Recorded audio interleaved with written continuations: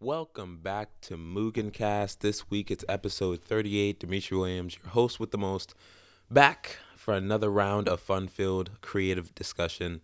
Guys, I hope you've been well. I've been sick, as you can probably hear in my voice. So I didn't have an episode last week, but I really could have put one out last week. It was just my own laziness, unfortunately. But I'm back this week with what I hope will be another classic episode of Mugencast. I got a nice, long, creative discussion segment for you guys this week, and I hope you guys will really appreciate it and be able to identify with it because I think it's something that we all go through, and I try to make what I talk about on this podcast as applicable to as many people as I can. I think this is a good example of that. Also, we're going to have our new segments, quote unquote new. I've been doing it for a few episodes now. But we're going to have some food for thought, and we're also going to discuss a dope creator this week. So stay tuned towards the end for that. And without further ado, episode 38, come back.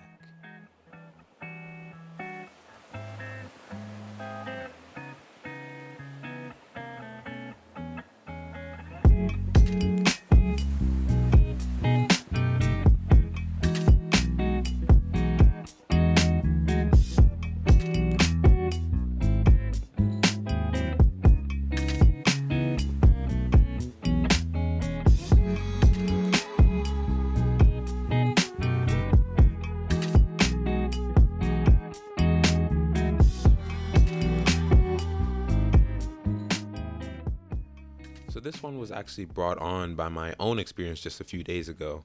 I guess, and maybe now about a week ago. But despite my efforts to be mindful and do all the positive and helpful things that I encourage you all to keep in mind, I try to encourage myself to keep in mind. I was falling short, just not in tune with my goals like I'd like to be. I found it hard to focus. I got distracted easily, and my inclination and drive were waning, fast. I just didn't understand why. That's what was bothering me. I just couldn't understand it.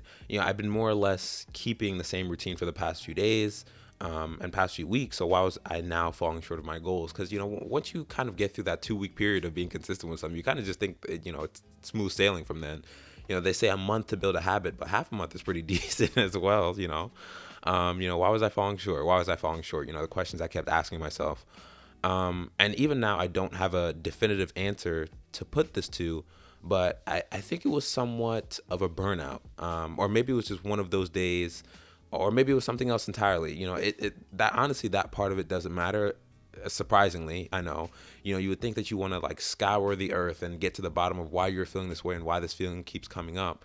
I mean, while I do have various theories, I in the end, I never really got to the bottom of it. Excuse me. But what matters more, I should say, is weathering these sorts of times and finding a way to push forward and get back on track. And that's the focus of today's episode: strategies and habits to fall back on when things aren't actually going your way or aren't going according to plan. When you are embarking on that journey and you lose your map, how do you rebound from that? How do you come back from it? So back to my situation a few days ago. What did I do? First things first, I took a nap. The art of the midday nap is a dangerous but very effective one. I don't know. For me, sometimes I feel like I'm just overwhelmed with my own thoughts, and if it's not going to be, a meditation or a walk or going to just take pictures or something that I can kind of blank, just have my mind be a blank slate, I guess you could say.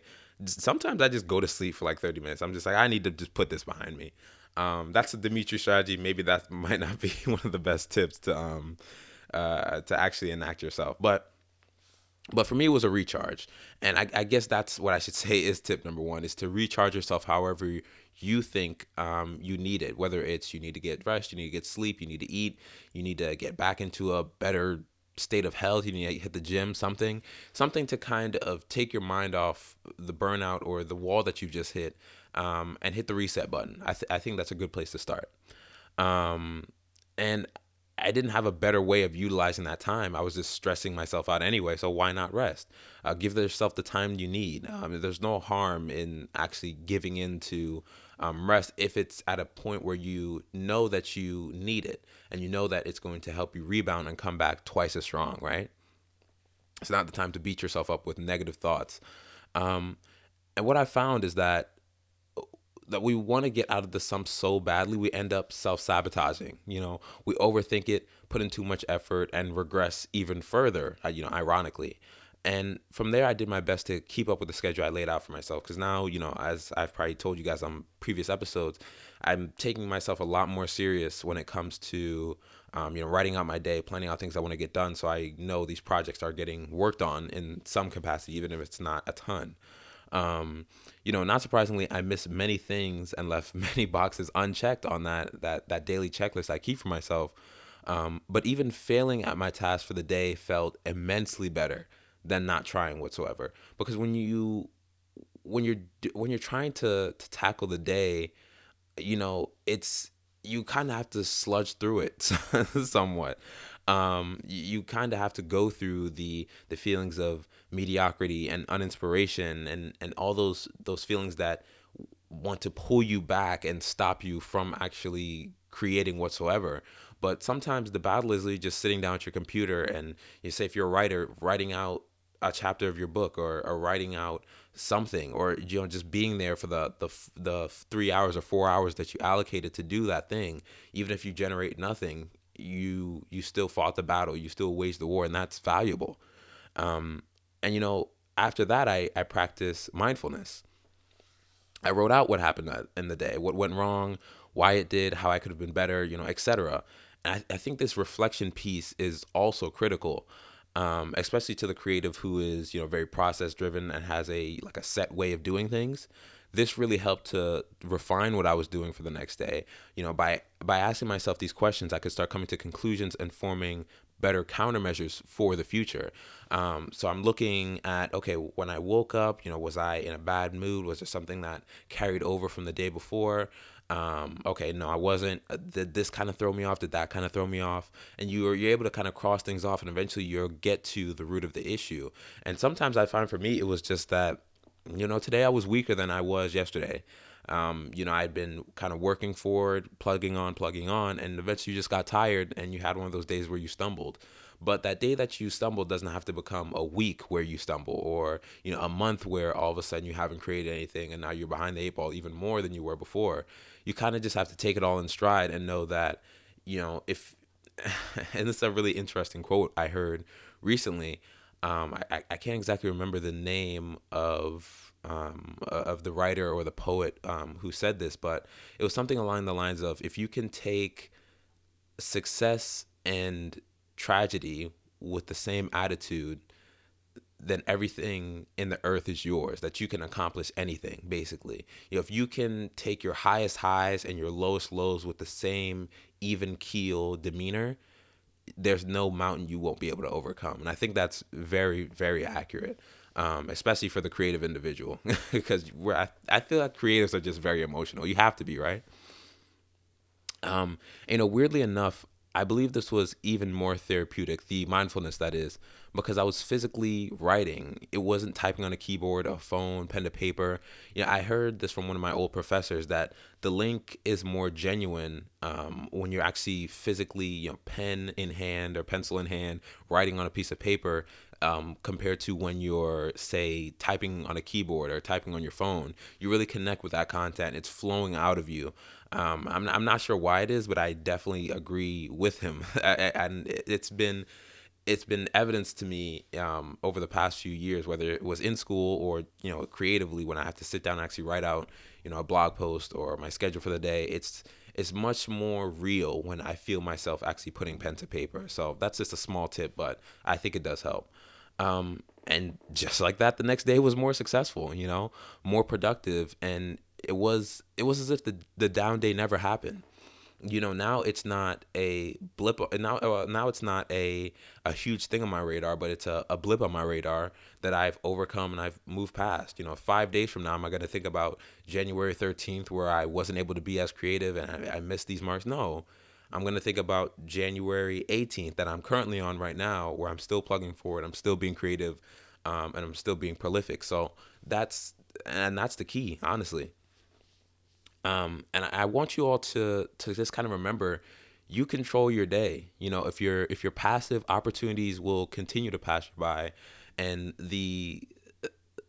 the opportunity to heal, especially, will pass you by, and that rut you're in will never end. It's being an active participant and controlling the flow of your day that empowers you to change for the better, in my opinion. And that's that's really the crux of it. It's about taking those down days and coming back from them, and coming back stronger than before once you've understood why you failed in the first place. And even if, like I said at the beginning, even if you don't understand why you failed, just understanding that the current state that you're in doesn't have to be eternity. You don't have to always be struggling. You don't have to always be in that space of uncreativity or uninspiration. You can always get out of it. It's always a choice. So yeah, that's the creative discussion segment for today. I hope you guys enjoyed it. Hope you guys took something from it, something valuable, hopefully. And now we're going to transition into the next segment, which is the Dope Creator of the Week. And in this case, it's like more of a creative group, 99U. But stay tuned for that, and I'll be right back.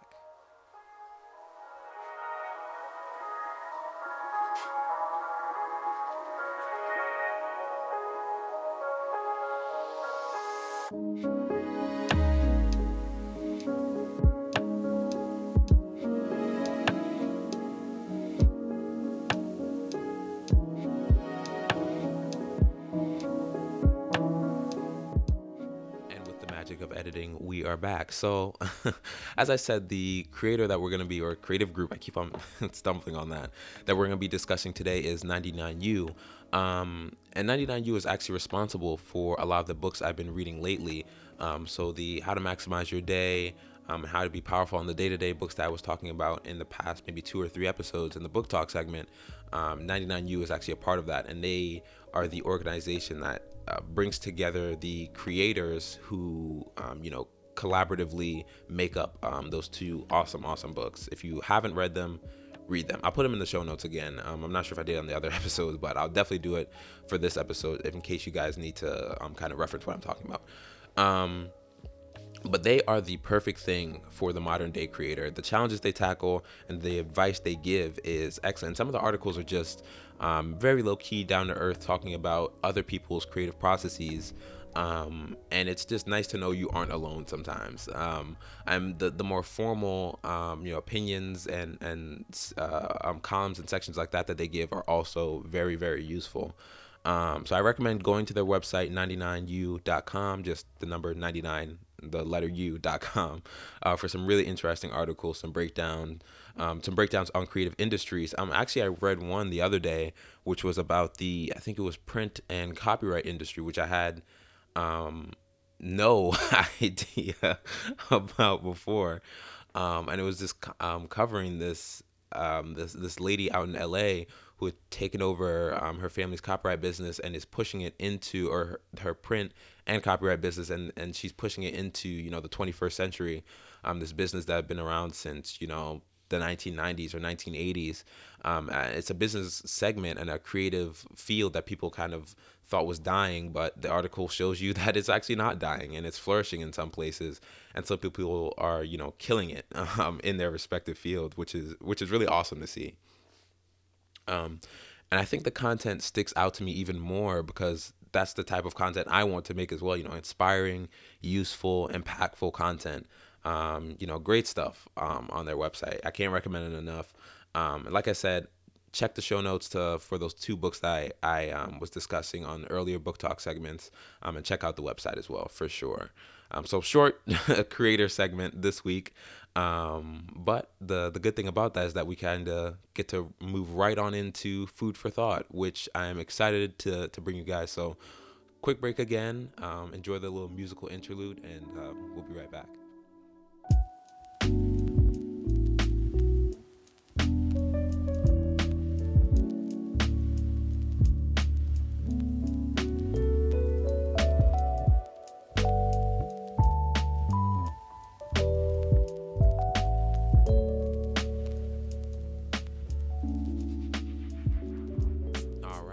Back for the penultimate segment of this week's podcast, and this one is let me just jump right into the message.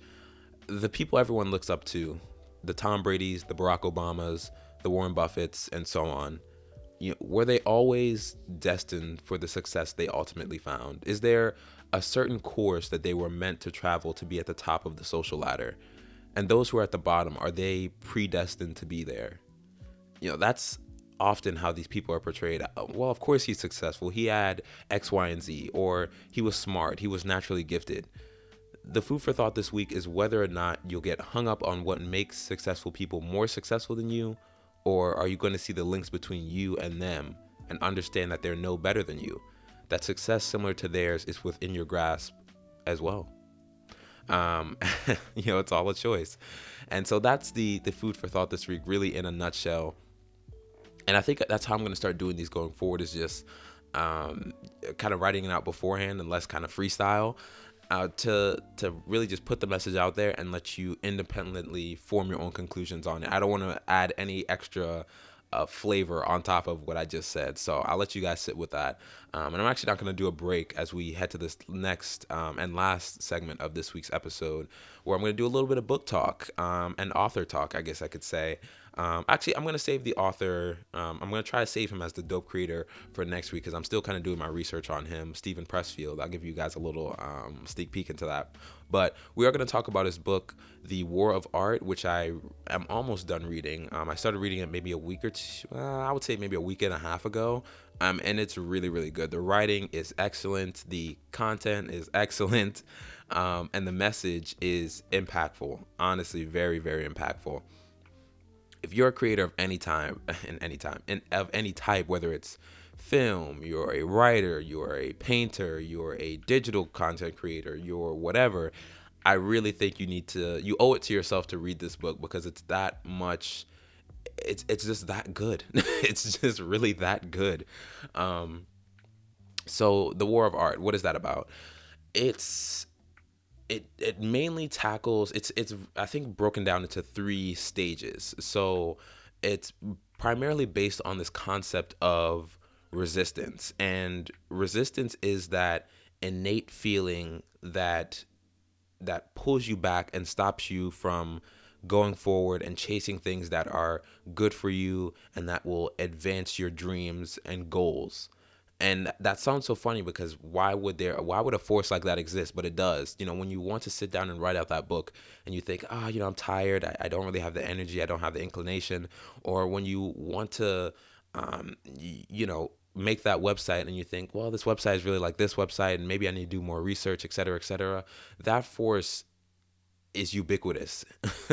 And it comes in so many different shapes and forms, and it will pull you back with rational ideas, with irrational ideas.